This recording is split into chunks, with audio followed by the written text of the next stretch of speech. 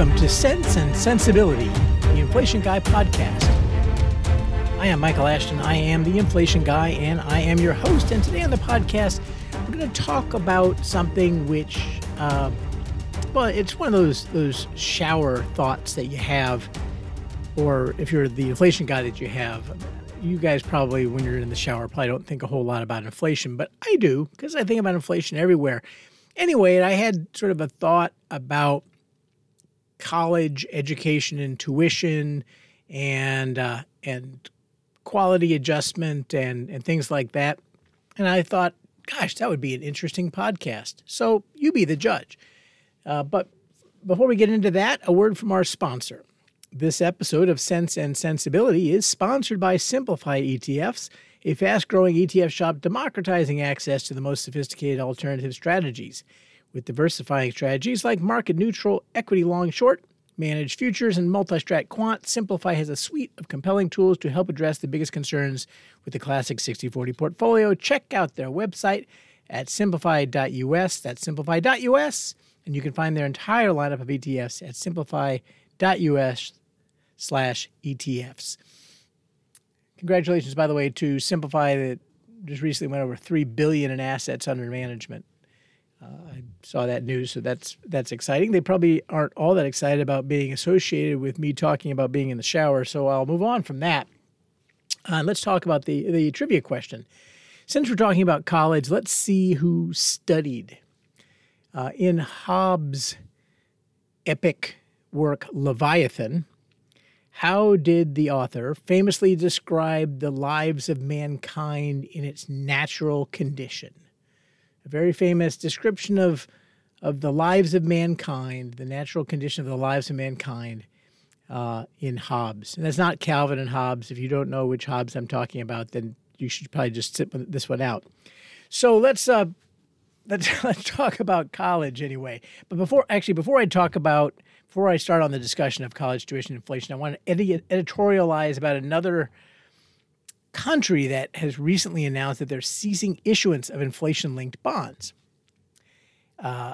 In what seems like it was a surprise announcement, last week Germany said that they would no longer issue inflation-linked bonds going forward.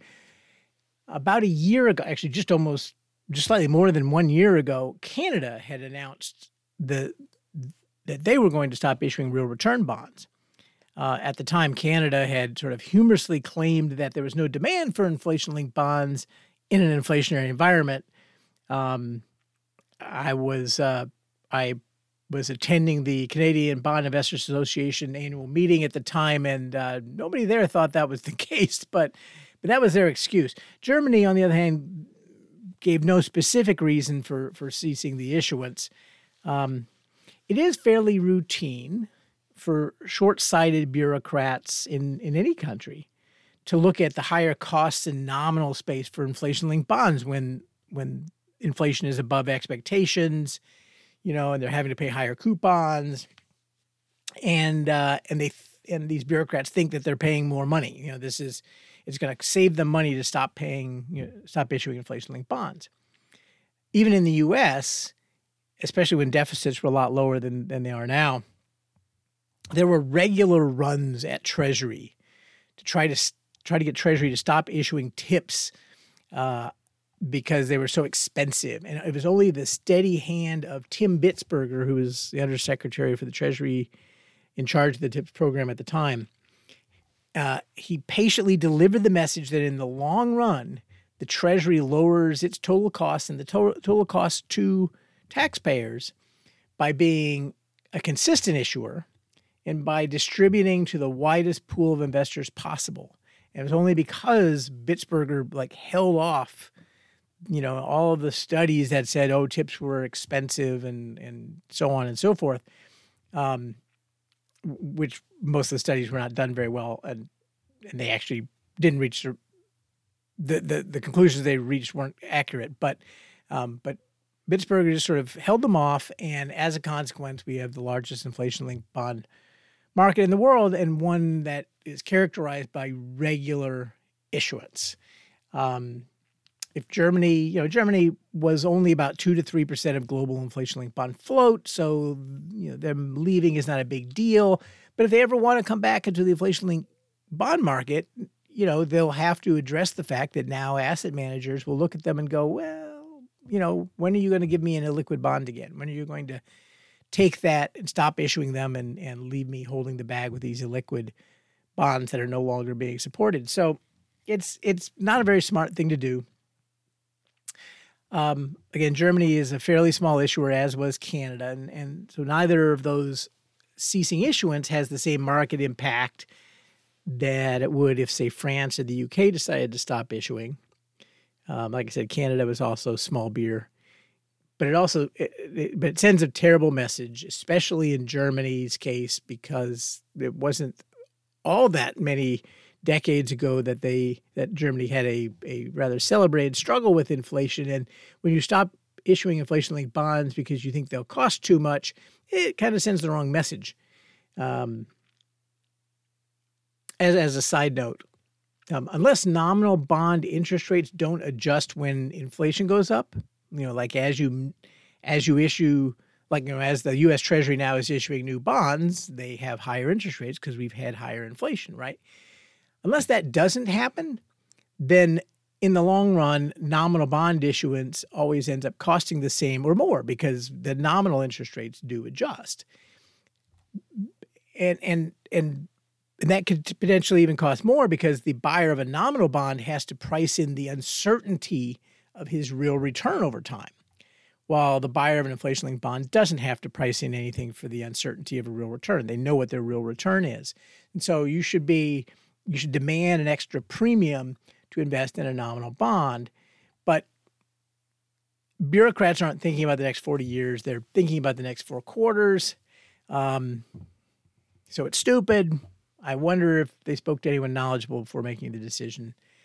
We know that Canada didn't, but I suspect they didn't want to hear any message that suggested that doing away with inflation-linked bonds was a bad idea. Anyway, enough editorializing.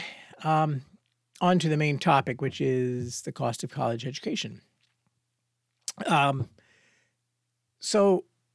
For years, the cost of college education in the United States has ballooned, and from 1978 to 2018, CPI for college tuition and fees rose 2.6 times as much as headline inflation. Inflation for tuition on a rolling 5-year basis was always above general inflation by around 3.1% on average over this long period of time from 78 to 2018. Now, that shouldn't be surprising to anybody who's listening, who is a parent with kids in college or just out of college or heading into college. College is crazy expensive, much more expensive than it was when we in quotes, when we went to school. And the question is why? It's something that I have thought about, not just in the shower, but for quite a long time. In 2017, my firm, Enduring Investments, licensed a tuition savings risk reduction strategy to Standard & Poor's, which was marketed for a few years as the S&P Target Tuition Inflation Index. And so I've spent a lot of time looking and studying how college tuition inflation works, what goes into the costs of a college and their revenues, and how that informs on what ends up happening to tuition. So it's something that I have a little bit of a background in. But what's happened recently, I'll get to that in a second.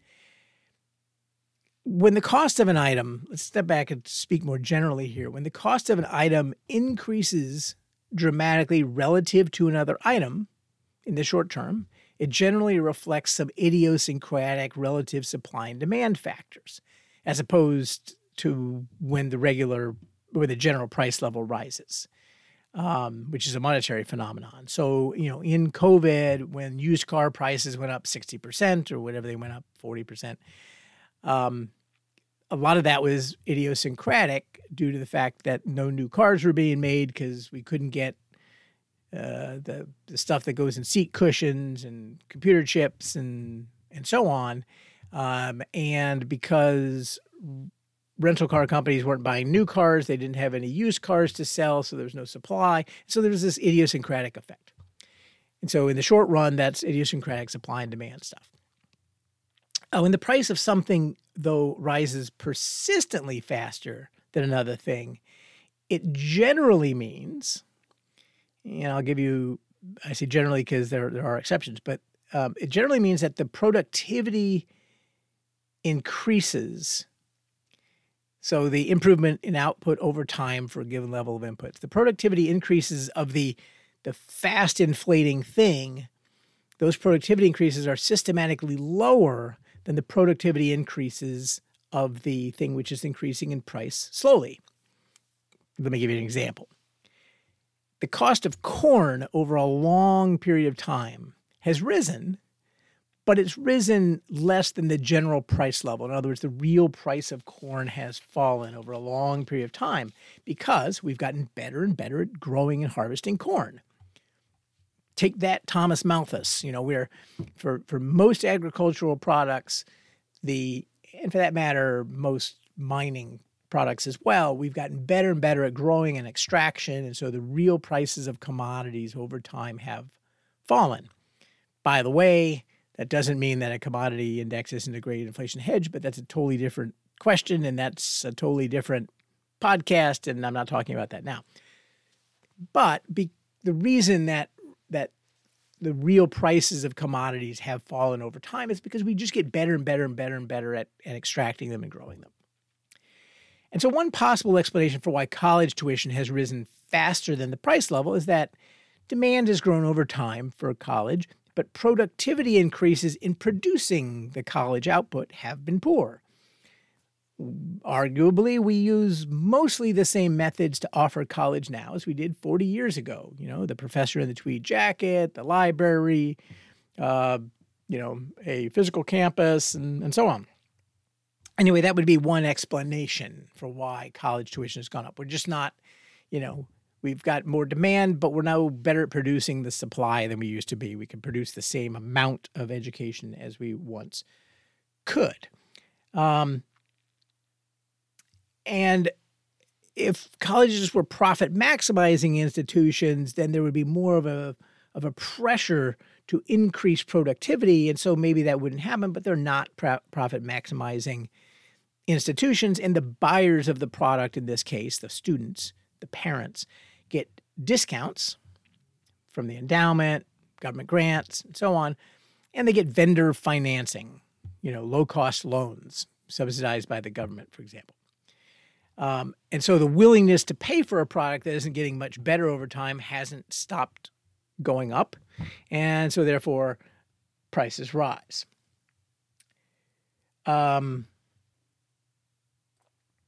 Anyway, that's what I thought was sort of the main reason. And then my son went to college. So I have to tell you, my son goes to a very nice college that's not cheap at all. It may well be, and I think it probably is, that colleges teach a lot of extraneous stuff now that doesn't need to be taught. And it is bizarre that a history degree costs the same as an economics degree when these are very different products, right? I mean, regardless, forget which one is more valuable or whatever. They're just different products, right?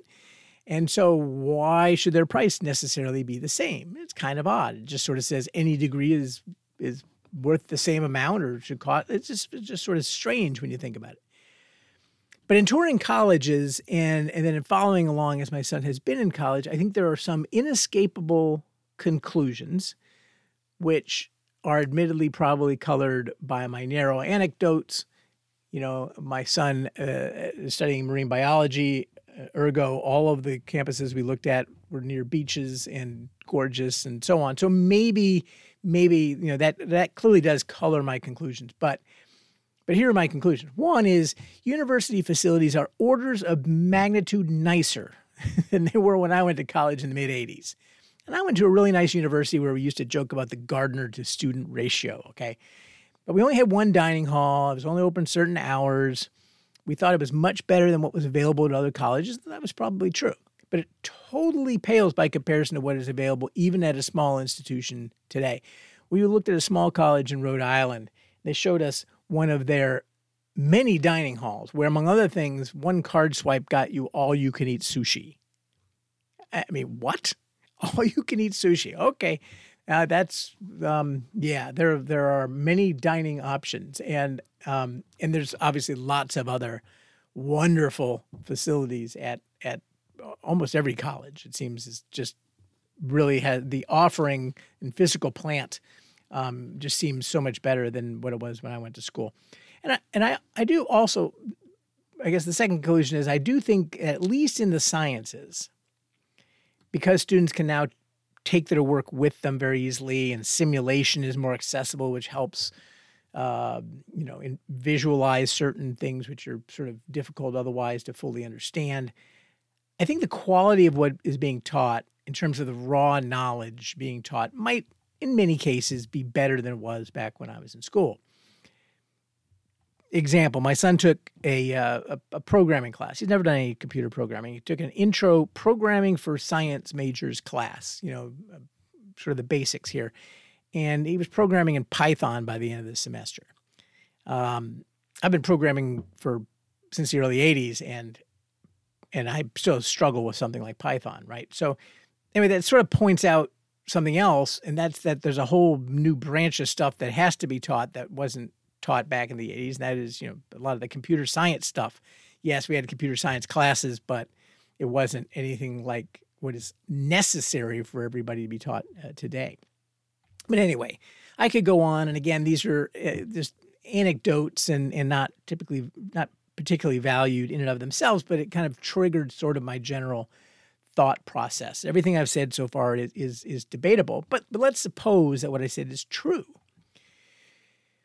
The other way that CPI for college tuition and fees, or any other CPI for that matter, can run ahead of other prices for a very long period of time. I said one way is that the productivity is poor, right?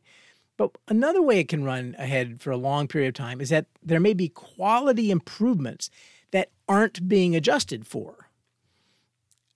So if I pay more for a car in real terms after inflation, so it's 3% inflation, and this year I pay 3% more for a car than I did last year. Or there's 3% inflation, I pay 5% more for the car this year. Okay, so I paid 2% more after inflation. That might be because it's actually a better car and I'm getting more. There's other reasons in any given 1 year that could happen. But if the BLS makes an adjustment to the quality, then it won't show inflation. If it recognizes the car is 2% better quality, so I got 2% more car, and so the price of the car in quality adjusted terms went up 3%, same as the price level. There was no net extra inflation in automobiles, right? So, of course, then people will snark about hedonic adjustments and blah, blah, blah, blah, blah. But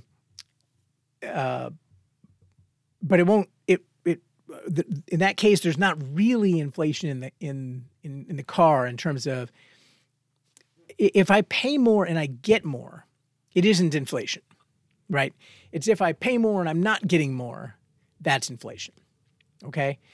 So if the BLS, though, in this case, did not adjust for the fact that this car was actually 2% better, then it would show up as a 5% price increase compared to the 3%. In headline inflation, it would say, oh, the price of cars went up 2% more than inflation, even though it actually isn't. Even though I really was getting more for the car, the BLS didn't make the adjustment, and so it shows up as too much inflation. Better example, perhaps, is healthcare. That's another place where the CPI over a long period of time shows vastly more price inflation than the general price level. But is it really true? And of course, we know that the cost of healthcare has consumed more and more of the national budget over time in nominal terms. And so that's, no question we pay more. But how much has the quality of medical care gone up over time? Look, that's one of the places where we're probably getting a lot more quality adjustment than is showing up in the data. It doesn't mean that it doesn't cost you more money to get medical care. It just means that paying more money is something you're happy to do because you also have a better chance of living than you used to. The BLS is always trying to figure out how to adjust for healthcare quality, but the evidence is that they're probably not doing enough of that. But it's a hard thing to do, okay? So that's not a complaint. It's just an observation. Inflation in healthcare is probably at least a little bit illusory because we're getting more quality improvement in healthcare than we're really compensating for in the indices. So ergo, they're exaggerating healthcare inflation a little bit. So take that, everybody who doesn't like hedonic adjustments. They're probably not making enough hedonic adjustments in healthcare, and so healthcare inflation is probably not really as high as it looks. But back to college. And moreover, what about quality adjustments that aren't part of the purpose of the thing that you're buying? So in a free market, if there's a quality improvement that people don't actually value, they won't pay for it, right? Which would say it's not actually an improvement in quality. If you add fins to a car today, nice fins, it's not likely to fetch a higher price. So it's a quality improvement. If you said it was a quality improvement in the CPI, you'd be getting more for the same amount of money. So if the BLS said, ooh, fins, that makes the car more valuable. But no one's paying more for the car because they don't think fins is worth anything. And so that would show up in the BLS as getting more car for the money. It would show up as deflation. And moreover, but you would look at it and say, well, I'm not getting any more. I'm getting fins. I don't like fins. Why do I want fins in the car? That's like so 50s, right? I don't need that. Which is to say that when we have a free market, sometimes you can tell if something is a valued quality improvement on the basis of whether people are paying more for it. In other words, do they value it? It's not as easy as all that because this all gets tangled up with money illusion. You're paying more, but the price level has gone up, so you're not really paying more, and measurement issues and so on and so forth. But hypothetically. So hypothetically, is the purpose of college to know more or to do more? By the way, it was a really long shower. So it's, it kind of goes on for a while. Is the purpose of college to know more or to come out of college being able to do more? If it's to be able to do more, if that's the purpose of college, is to teach you to be more productive in society, then future engineers shouldn't want to pay more for a curriculum that teaches them ancient Greek in addition to mechanics than they would be willing to pay for a curriculum that doesn't teach them ancient Greek. And you wouldn't want to call the teaching of ancient Greek to engineers a quality adjustment, right? Because it's not a valued quality adjustment. Because the purpose of college, the way I've just defined it, is to be able to do more, not necessarily to know more. In the former case, they know Greek, that's great, but that's probably not really what the purpose of college is. Anyway, here's also where the problem of bundled services comes in. Suppose Disney adds a new ride, but I don't like it. It doesn't add to my Disney experience at all. But I don't have the option to not pay for that ride unless I don't want to pay for any rides at Disney. So unless the price of a Disney trip goes up a lot because of the new ride, or unless they add a bunch of new rides that all suck, in which case I just don't want to go and I'll pay for anything, it's really hard to tell from the outside whether that one new ride added quality to my experience or not. And it's the same thing with colleges. The university experience is clearly a lot different than it used to be. How much of that is an actual improvement in college, and how much of it is an increase in stuff that don't go to the heart of what we're paying for in college, and so aren't really quality improvements, and so does represent an increase in the real price of the college when we pay for those things. These are unknowable things. My guess is that my intuition is that I said early on that over the last 40, 50 years, college tuition has increased about 3.1% faster than the CPI on average every year over time. My guess is that maybe a third of that is actual improvements in quality, that actually college is doing its job better. And 2/3 of that is poor productivity that someone else is paying for. But it's hard to tell, right? So what's interesting, though, and here's why this kind of comes up in my head, is that since 2018, tuition has really underperformed inflation. So again, this hadn't happened on a 5-year basis since at least the 70s, okay? Probably longer than that, as far back as I had data. But over the last 5 years, tuition has really underperformed. Between the end of 2017 and the beginning of COVID, college tuition, core inflation, and headline inflation all rose about 5% total between end of 2017 and February of 2020. College tuition wasn't running ahead anymore. It was neck and neck. And then in 2020, some colleges dropped their tuitions slightly because of remote learning. And the BLS had to confront the question of, gosh, if everybody is learning remotely, isn't that a decline in quality?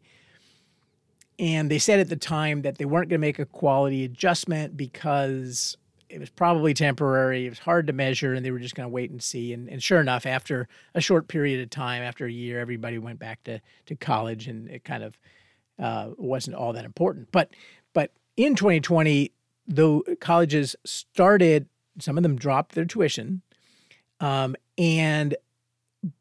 then since the end of 2021, college tuition in the CPI has also just grown at a really slow rate.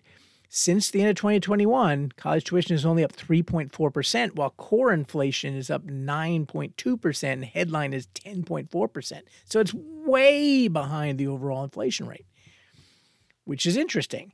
And I wonder if COVID made people rethink how much of those bundled services are crucial, which can be unbundled. Do I really need to send my kid to a school that has all of these other crazy things, or can I send them to a place that, just has animal husbandry, if that's what my kid wants to do? Which of these things can be unbundled and taught at the junior college level before we go on and pay for the full boat? So are we seeing a change in the way that college education is delivered and paid for? Time will tell, right? So at least part of what's happening is that federal support for colleges and endowment returns have both been terrific since COVID. And so it might be that the cost is still going up for colleges, but someone else is paying. And so colleges are still keeping, tuition increases modest, even though their costs are going up. And if that's true, then over the next 5 years, we'll see tuitions reaccelerate. And so that'll kind of answer the question. We'll have to wait and see. A lot of what we do in inflation is waiting and seeing. So now back to the top and answering the trivia question for all of you out there with a liberal arts degree. In Hobbes' Leviathan, how did the author famously describe the lives of mankind in its natural condition? Hobbes writes, in such condition, you'll recognize some of this, not all of it, probably. In such condition, there is no place for industry because the fruit thereof is uncertain, and consequently no culture of the earth, no navigation, nor use of the commodities that may be imported by sea, no commodious building, no instruments of moving and removing such things as require much force, no knowledge of the face of the earth, no account of time, no arts, no letters, no society, and which is worst of all, continual fear and danger of violent death, and the life of man, solitary, poor, nasty, brutish, and short. And of course, that's the part that you know. Solitary, poor, nasty, brutish, and short is the human condition. And that's from Hobbes, and now you know. Thanks very much for subscribing. That's all for today's podcast. Thanks all for listening. That's all for today's podcast. Please subscribe, and some of you have, and thank you for that. And for others, contact me at inflationguy@enduringinvestments.com. You can subscribe for free to the blog, along with 1,000 other people who already have at inflationguy.blog. follow me on Twitter or X or whatever you want to call it, @inflation_guy, and visit Enduring Investments. Take a look at our new website. And if you've got an inflation challenge or you're curious about something having to do with inflation, fill out a contact form and I'll get in contact with you. Thank you very much. Really appreciate it. Most importantly, defend your money. And if inflation is coming for you, remember, you know a guy.